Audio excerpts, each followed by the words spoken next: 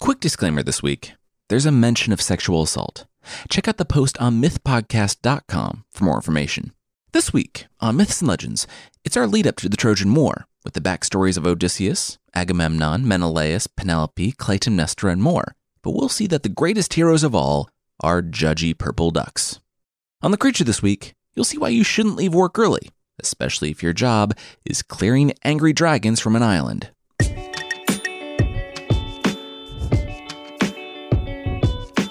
This is Myths and Legends, episode 153, The Angry One. This is a podcast where I tell stories from mythology and folklore. Some are incredibly popular stories you think you know, but with surprising origins. Others are stories that might be new to you, but are definitely worth a listen. When it comes to our route to the Trojan War, we are on the slowest of boats across the Aegean, mainly because it requires a lot of background, but with all the other stories from Greek mythology weaving in and out, and partially because it's a massive undertaking in its own right. We've covered the backgrounds of Achilles and Paris, and we've seen the spark that led to the war, after the contest of the Golden Apple and the abduction of Helen by Paris. So today, let's start by looking at some of the major characters and their origin stories. Characters like Odysseus, Helen, Agamemnon, Menelaus, Penelope, Clytemnestra, and a few others. In a few weeks, we will finally arrive at the famous war, and by then, we'll know who everyone is and hit the ground running.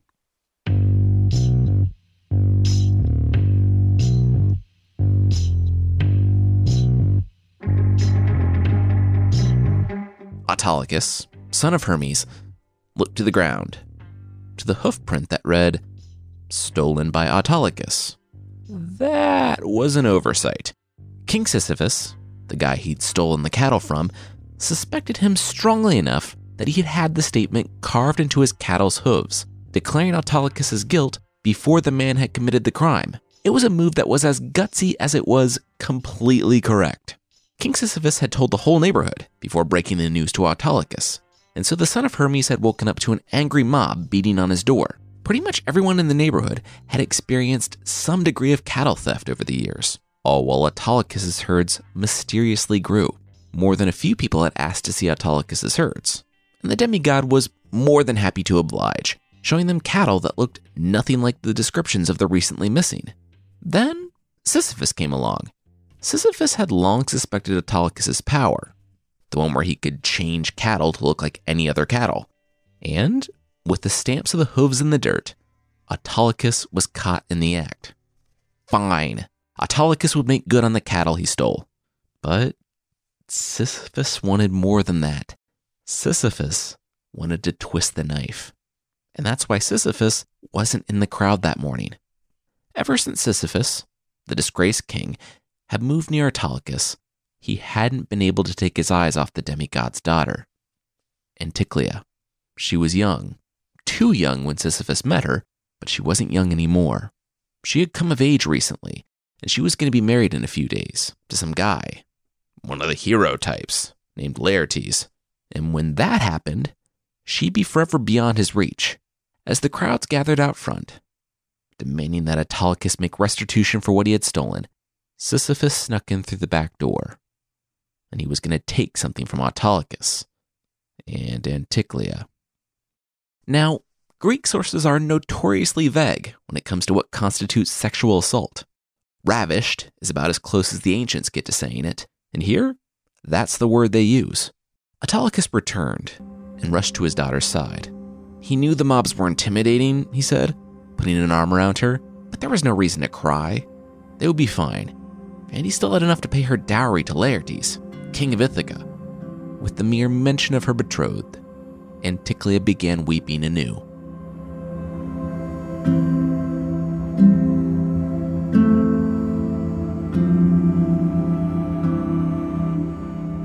Even if people believed Anticlea, and even if Sisyphus would be brought to justice, Anticlea had far more to lose than a disgraced king who was already on Zeus's hit list. She would be disgraced, and she'd not only lose her betrothed, but she would never be betrothed again. Anticlea thought her father wasn't the type to cast her out, but she didn't know. So, Anticlea kept quiet and married Laertes, the former Argonaut, most notable for being an Argonaut and doing pretty much nothing else noteworthy. As in, the most he did on the quest was not get on the bad side of Medea and not get put in traction when Hercules met up with the Argonauts and thanked them for abandoning him on an island. Now, however, he was returning to his island kingdom of Ithaca, a small and modest kingdom, with his new wife, Anticlea. It took him by pleasant surprise how quickly Anticlea became pregnant, and even more so when it was not only a boy, but a boy who, born a few weeks premature, was as big and as healthy as a baby carried fully to term. They sent word to Grandpa Autolycus, and he set sail to Ithaca to meet the new bundle of joy. The baby didn't have a name yet, and Autolycus took his grandson into his arms and beamed. Laertes rested his hand on Anticlea's knee and nodded. She smiled and told her father that they wanted him to have the honor of naming the baby. Autolycus was taken aback. Him? Name the baby? Anticlea smiled and nodded. Autolycus began welling up. He was so grateful. And no matter what name he gave the baby, they would go with it? Laertes answered that one. Yeah, he got to pick the name, no matter what. The proud grandfather raised the smiling baby and looked into his eyes. Odysseus. The baby would be named Odysseus. With eyes closed, Autolycus hugged the baby close. But seriously, Dad? Laertes asked his father-in-law. Mm-hmm, Autolycus replied without looking up. He was deep into making funny faces with his new grandson. Dad, why did you just name our baby the Angry One? Or, in another translation, one who will cause pain and be willing to do so, Anticlea asked in disbelief. Mm-hmm, Autolycus mumbled. What? Why? Can't you see that that's a terrible name for a baby? Laertes spat. Autolycus made no eye contact, and he continued bouncing baby Odysseus on his knee. He reminded his daughter that he was a liar, a cheat, a con man. He knew exactly who he was, and throughout his life, he had angered so many people, made so many enemies. Anticlea looked down at the mention of Autolycus's enemies. So yeah, everyone is going to be mad at this kid because of stuff I did. So yeah, I gave him the name the Angry One. Because, frankly, things are going to be tough, Autolycus explained, handing the child back to his daughter. It was less a curse and more just a statement of fact. Autolycus took a deep breath, pushed his hands on his knees, and rose. All right, well, this has been fun. He'd be heading out now. Probably forever, so good luck with the family and, the consequences of my poor decision-making. Autolycus stopped himself and held up a finger as he left the house. Oh, he almost forgot. If Odysseus wanted not just the baggage of Autolycus being a jerk to everyone for years, but his stuff as well, he should come to see Autolycus on Mount Parnassus when he was old enough, and Autolycus would assuage his anger. All right, well, I'd say peace out, but, that's not really my thing. So I guess don't do anything I wouldn't do, and also most of the things I would do. What with me being an infamous con man. Bye.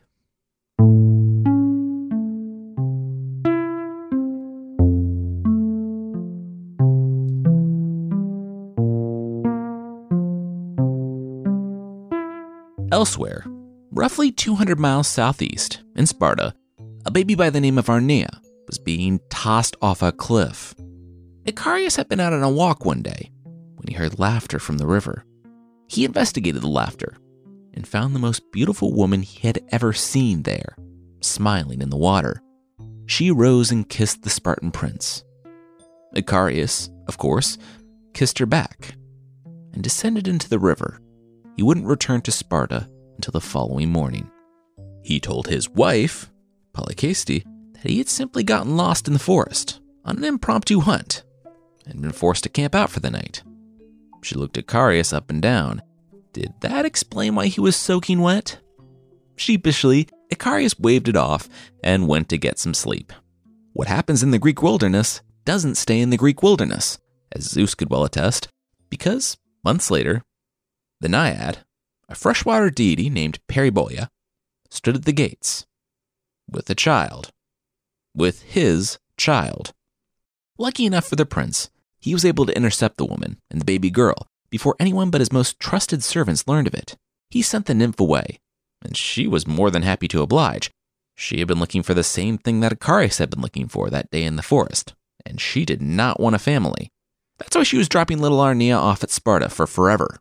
The girl was Icarius' problem now. Except that she wouldn't be his problem for long.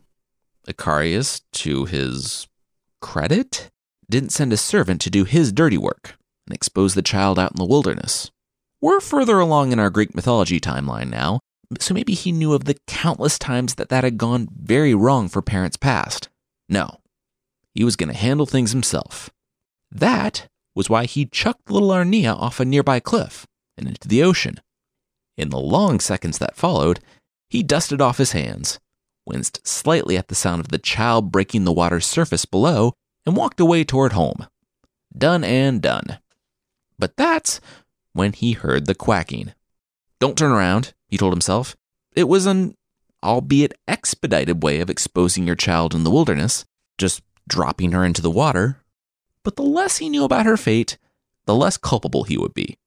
And as he walked away, he expected the quacking to die down, except it only grew louder.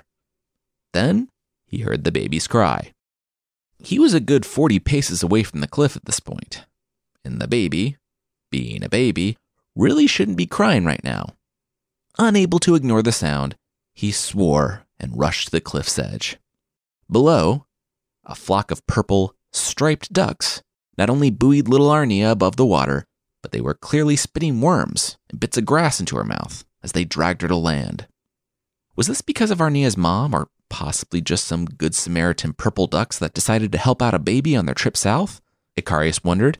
Regardless, he could take the hint.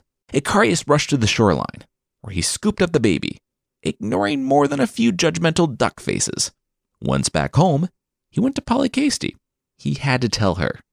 Taking a deep breath, Icarius told his wife that he'd found a baby on the shore. Not a lie, when he was out for a walk, thinking about just how much he loved his amazing wife. Polycaste turned to face her husband, lips pursed. And does this baby have a name? Icarius shook his head, likely too dramatically. Today was literally the first time he had ever seen the baby. Also technically not a lie. Polycaste said, folding her arms. And Icarius claimed that she was being dragged by, what was it, judgy ducks? He nodded. Yep, also true. 3 for 3 when it came to true statements. Hey, hat trick. How about no more questions? All right, well, this was a stupid conversation and Polycaste was tired of it. If Icarius was asking her to take in his daughter from an affair, what could she say? No, she wasn't the evil stepmother type. She wasn't Hera, and it wasn't the baby's fault that she had been fathered by an idiot. And it sounded like that same idiot already tried to take care of the situation. But the gods, or judgy ducks, had stayed his hand, which meant that the baby must have some great purpose in the world. So, yes, she could stay. But Polycaste would not be humiliated. The baby would be Polycaste's daughter.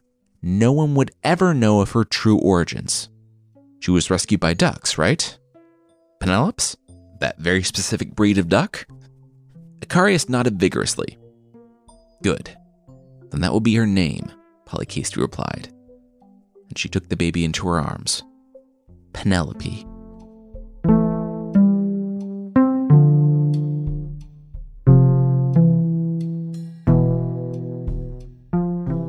We'll see some other fun bird problems that the Spartan royal family deals with, but that will be right after this.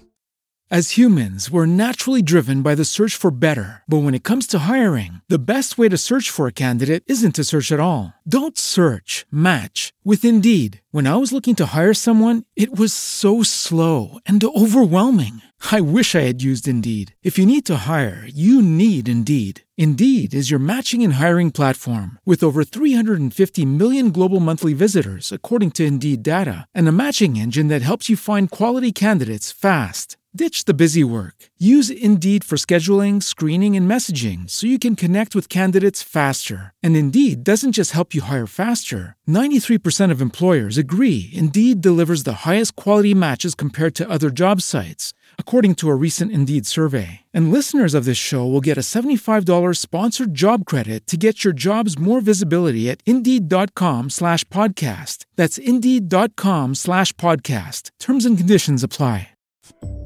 All right, now back to the show.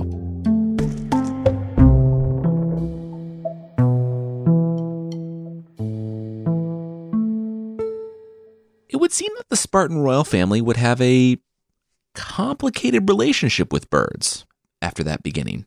Case in point, a few years earlier, a giant swan flew down and found the queen, and stories say that the swan seduced the woman. I don't know what type of moves that swan had, but I think it can be safely assumed that, since it was Zeus, the swan did not seduce Leda, but instead, W.B. Yeats has an excellent poem describing the event, and I put it up on the website. Anyway, a few days later, Leda, the queen of Sparta, laid an egg. We've talked about the person that came from this union, Helen, princess of Sparta, and her storied life. From hatching from an egg she shared with her 2 brothers and 1 sister, to being kidnapped by Theseus and raised by his mom, while the famous king of Athens was a prisoner in the underworld, to being rescued by her egg brothers and returning to Sparta. But there's someone we haven't talked about much. The guy who immediately caught the eye of young Helen upon her return to Sparta, an exiled prince by the name of Menelaus.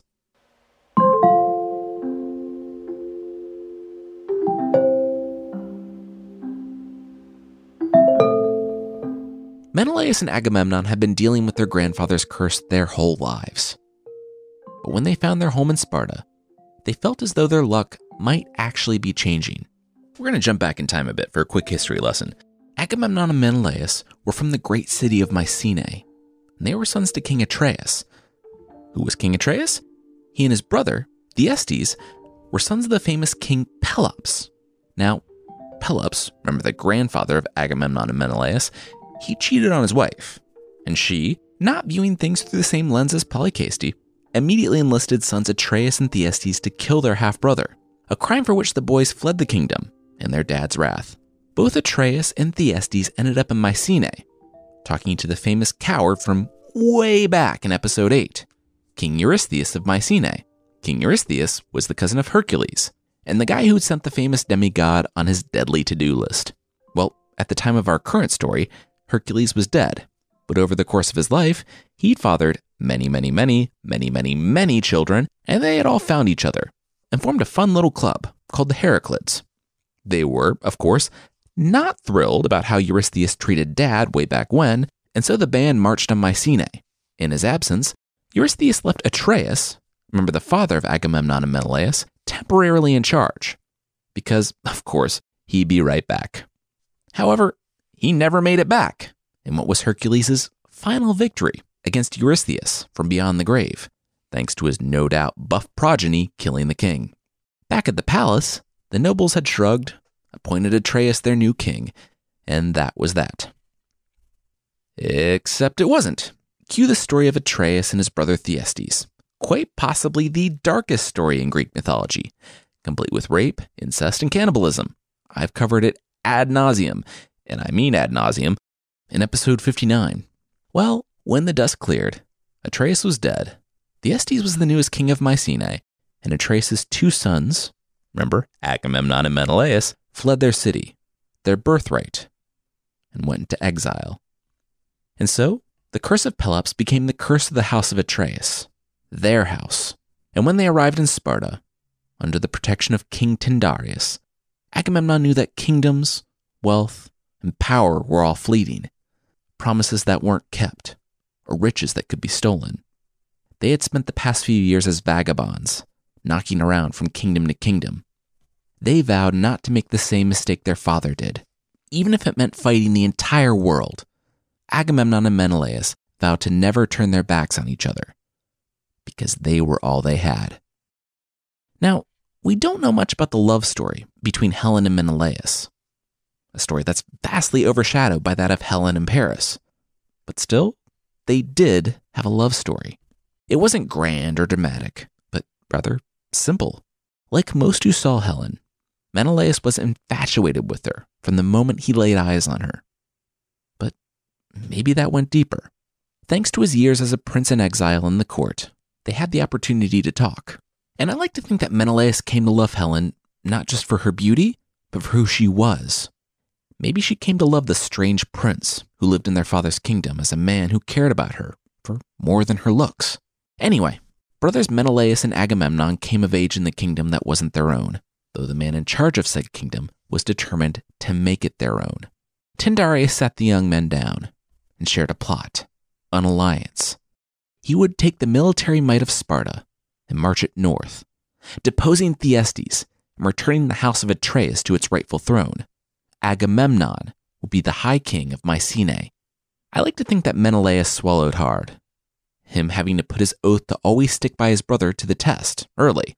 But then Tyndareus turned to Menelaus. Menelaus would have Helen, if she would take him. And just to show how committed he was to this plot, Tyndareus would give Menelaus a throne of his own, because he would be giving Menelaus his own throne. Tyndareus would announce that men could come from across the world for Helen's hand, and they would. But it was like when a company says they're hiring, but they already have an internal applicant in mind, and Menelaus was that internal applicant. He loved Helen. Helen loved him, and he would take Tyndareus' place on the throne.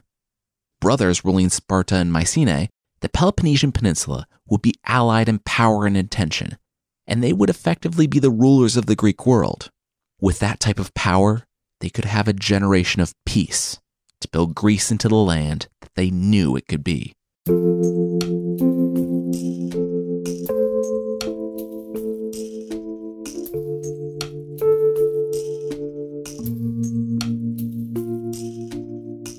While the three kings were marching north to find Thyestes cowering in the temple of Hera, begging his nephews to spare his life if he named Agamemnon the king and fled into permanent exile, Odysseus was north, across the Gulf of Corinth, bleeding out.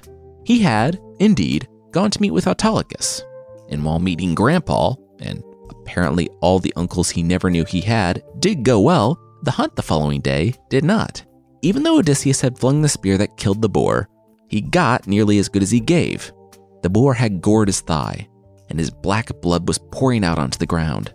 It was only because of the quick thinking of his many uncles, and the fact that he was the grandson of a demigod, and at said demigod's house for a weekend visit, that he was saved. They stopped the bleeding, but Odysseus limped away with the scar he would carry for the rest of his life. But he also limped away with riches. Autolycus, his grandfather, looked on him with pride after the way he handled himself. When he returned to Ithaca, he was on a trireme loaded down with gold, enough to build a future for Odysseus and his fledgling kingdom. Here's where we start to enter some familiar territory for this podcast, because a few months back, we talked about this next scene. After Agamemnon took back the kingdom that his gross dad had ruled once upon a time, King Tyndareus of Sparta announced that he was going to marry off his daughter. Suitors came from all over the Greek world for the hand of the breathtaking daughter of Zeus, and Odysseus, always the schemer, knew that there was a reason Tyndareus was delaying the choice. Then, Odysseus spotted the glances between Menelaus and Helen. He nodded.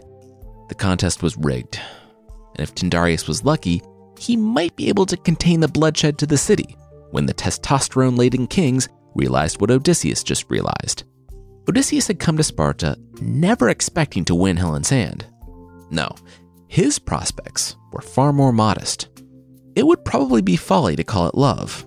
Odysseus and Penelope would fall in love, but for now, it was just a way for Odysseus to get a leg up in the world. Before Odysseus went to King Tyndareus and proposed the plan, he wasn't even able to compete in the chariot races for Penelope's hand. The plan, as we know, was that all the kings in attendance would come to the aid of the winner of Helen's hand, should any ill befall him or Helen. For Odysseus, it was a way to get his foot in the door and bolster his profile a bit with the hand of a Spartan princess, because Tyndareus would vouch for him and put in a good word so that Odysseus could compete for her hand. For Tyndareus, it was a way to get all the other suitors out of the way, so he could finally unite the Peloponnese. Neither men knew that they were sealing the fate of thousands with that simple handshake. So the suitors swore the oath to protect Helen's life and the life of her future husband, each hoping that he would be the future husband. And the group swore again as Helen crowned her childhood friend and the man she had loved all along, Menelaus, to be her husband.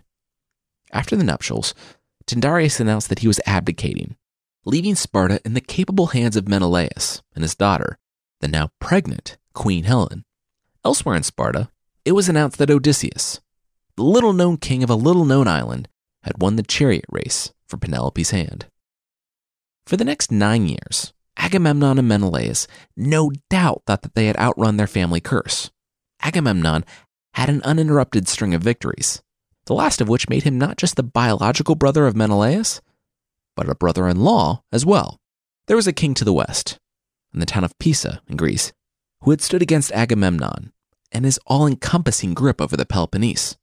As Pisa burned, and Agamemnon strode into the throne room, he unceremoniously stabbed King Tantalus, but not that Tantalus, in front of his new wife, a woman by the name of Clytemnestra. Clytemnestra clenched her jaw. She didn't scream, even as her husband's blood spattered across her face. It was then that Agamemnon cocked an eyebrow at the bronze spine of this woman who refused to back down, even as he stomped across the room and looked down upon her. She had met his gaze, unflinching. Then, with a cry from the next room, Clytemnestra's facade cracked. It was a baby, the son of she and Tantalus. Her eyes widened, and she didn't hesitate. She immediately went for the dagger at Agamemnon's belt, but he caught her hand before she could strike him with it. He twisted her wrist, and the weapon clanged on the ground, while he nodded to his warriors to restrain the mother. Agamemnon walked to the other room, and, in a matter of seconds, the baby boy stopped crying. There was only one reason that Clytemnestra didn't meet the same fate as her husband and son. She was the sister-in-law of Menelaus. She, too, had hatched from the egg that held Helen and her brothers, and, though she wasn't known across the world for her beauty, that didn't stop her from finding a match. A good match in a good man, one that Agamemnon had cut down in his quest for dominance. I don't know if this is an instance where Agamemnon didn't know that his first cousin, Tantalus, was married to Tyndareus' daughter, or if because the former king of Sparta, Tyndareus, was out of power and there was nothing truly standing in Agamemnon's way, this was a time when it was better to ask for forgiveness than it was to ask for permission. Either way, Agamemnon did ask for forgiveness from the man who had given him everything. He asked for forgiveness, and more. He asked for Clytemnestra's hand in marriage. Agamemnon never pretended to actually like Clytemnestra, and Clytemnestra, who told her new husband that she understood the necessity for him to kill Tantalus and the boy, Tantalus because he stood against Agamemnon, and the boy because you couldn't leave a loose end that would grow up and lead an army against you. She told her husband these things, but neither of them really believed it. And the marriage was less about love, and more so to cement the alliance between Sparta and Mycenae, and, of course, to call off Tantalus' family from attacking Mycenae and perpetuating the war. 9 years passed, and families were expanding. Menelaus and Helen, happy in Sparta, had a daughter by the name of Hermione. Agamemnon and Clytemnestra had 4 children, 3 daughters, Iphigenia, Electra, and Chrysothemis, and a son by the name of Orestes. Just after the birth of the son, around that same time, Penelope and Odysseus had a boy. They named him Telemachus. When Paris, the Trojan prince with problems and promises of his own that we talked about at length in episode 132b, visited Sparta, he met Queen Helen, and either seduced her in the modern meaning of the word, or seduced her in the ancient Greek meaning of the word, and straight up kidnapped her, taking her back to Troy. We'll talk about what Helen's experience was like in the coming episodes, but the fallout was intense and immediate. Menelaus was heartbroken, but Agamemnon was enraged. Some foreign prince didn't get to come over to his brother's kingdom and kidnap his wife. The Trojans would answer for this. And then Agamemnon remembered the pledge, a pledge that all the people seeking Helen's hand had made nearly a decade prior. And Agamemnon and his brother set sail for Ithaca.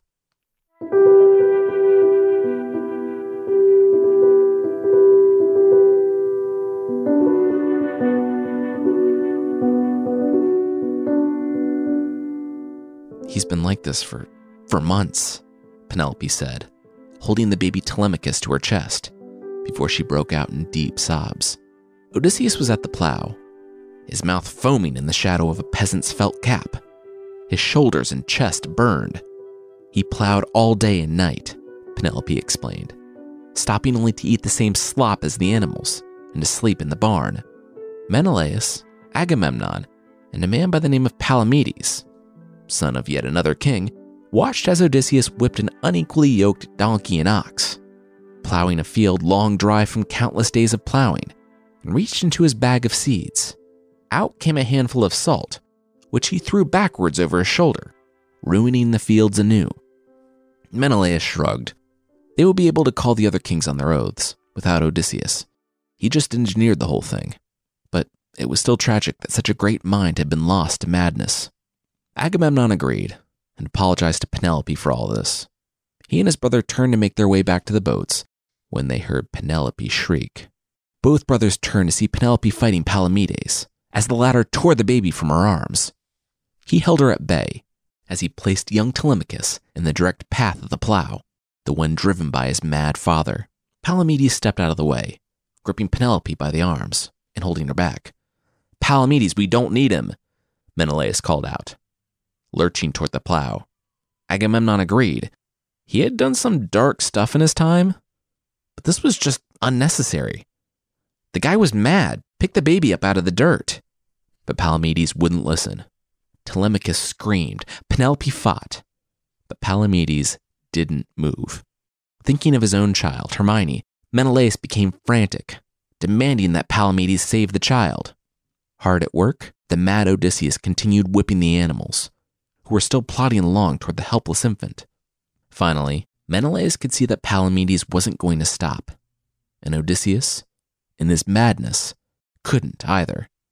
Menelaus took off in a sprint toward the child and prayed that he wasn't too late. Just as the next hoof was about to come down on the baby's head, and Menelaus dove, the hoof stopped and moved back. Smiling, Palamedes let Penelope go, who rushed to scoop up little Telemachus. Odysseus wiped his mouth and removed his felt cap, stepping down from the plow. He glowered at Palamedes for discovering his ruse, and he went to gather his things.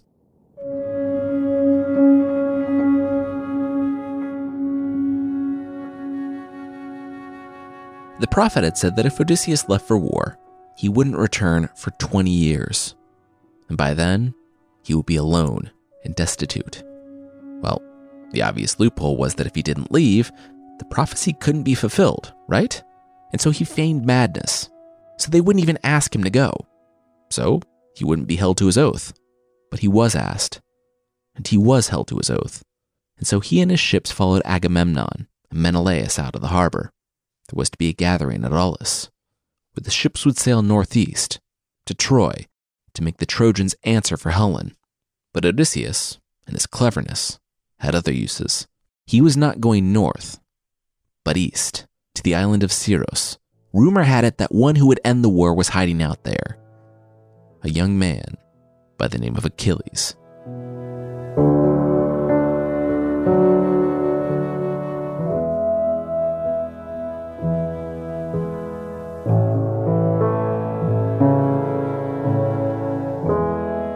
And now, we're caught up to our current timeline. Achilles is on Scyros, from episode 145, and the mustering of the troops to sail east.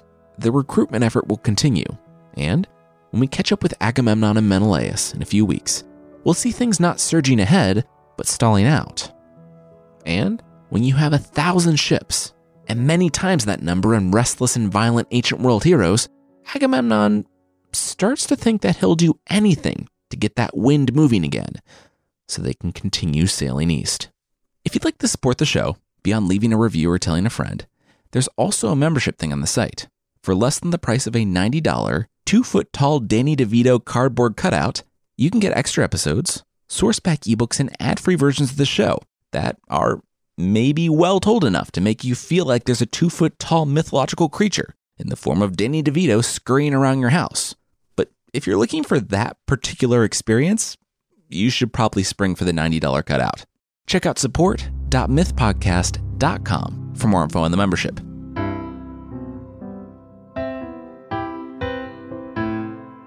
The creature this time is Lignapaste from Ireland. As we all know, St. Patrick drove the snakes out of Ireland. And he did a great job, too. To this day, no snakes in Ireland. He kind of wrapped up a little too soon, though, because while there are no snakes on Ireland, there is still a dragon on Ireland. After St. Patrick died, Lignapaste, which literally means last of the serpents or last of the dragons, figured the coast was clear. He slunk out of his cave, wrapped himself around a hill, and whenever he wanted a snack, he'd just pop into a nearby village and eat a peasant or 12. Or if he really wanted to treat himself, he'd swing by a nearby farm and eat a cow. Life was good. Soon, the people started bringing him stuff, like sacrifices to keep him there and satiated, which was just so nice. It was like Uber Eats if all they brought you was terrified live animals. One time, after a fun afternoon of spewing fire and poison around the countryside, the dragon was sitting around his hill when a funny little guy in a rough tunic came up with 3 rods. The man nodded and said he was Saint Moreau.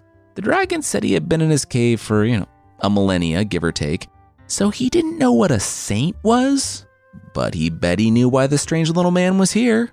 A sacrifice. The people did human sacrifices in the old days. It was so much fun for the dragon. So yeah, did the saint want to do it here, or...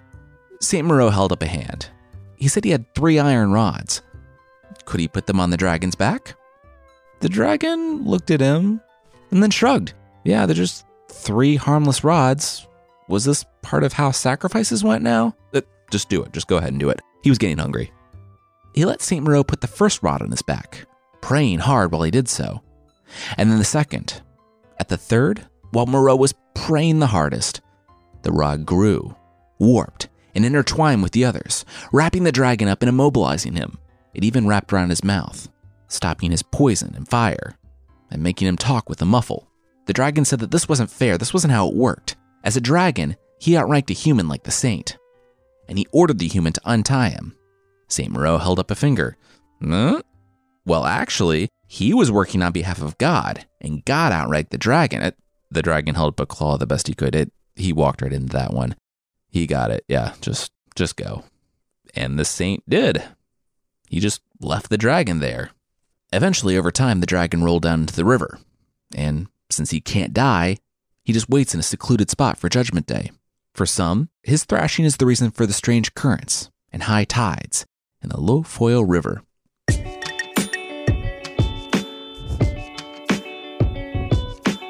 That's it for this week. Myths and Legends is by Jason and Carissa Weiser. Our theme song is by the band Broke for Free, and the Creature of the Week music is by Steve Combs. There are links to even more music in the show notes, and I want to say thanks again to Magoosh for sponsoring us this week. Do your career goals require you to take a standardized test, like the GRE, GMAT, LSAT, MCAT, or SAT? Magoosh Online Test Prep provides you with the tools you need to get a great score, like study schedules, up-to-date practice questions, video lessons, and support from expert tutors. Study anywhere, anytime on desktop or mobile. Visit Magoosh, MAGOOSH.com and enter the promo code MYTHS for a 15% off discount. All right, thank you so much for listening, and I'll see you next time.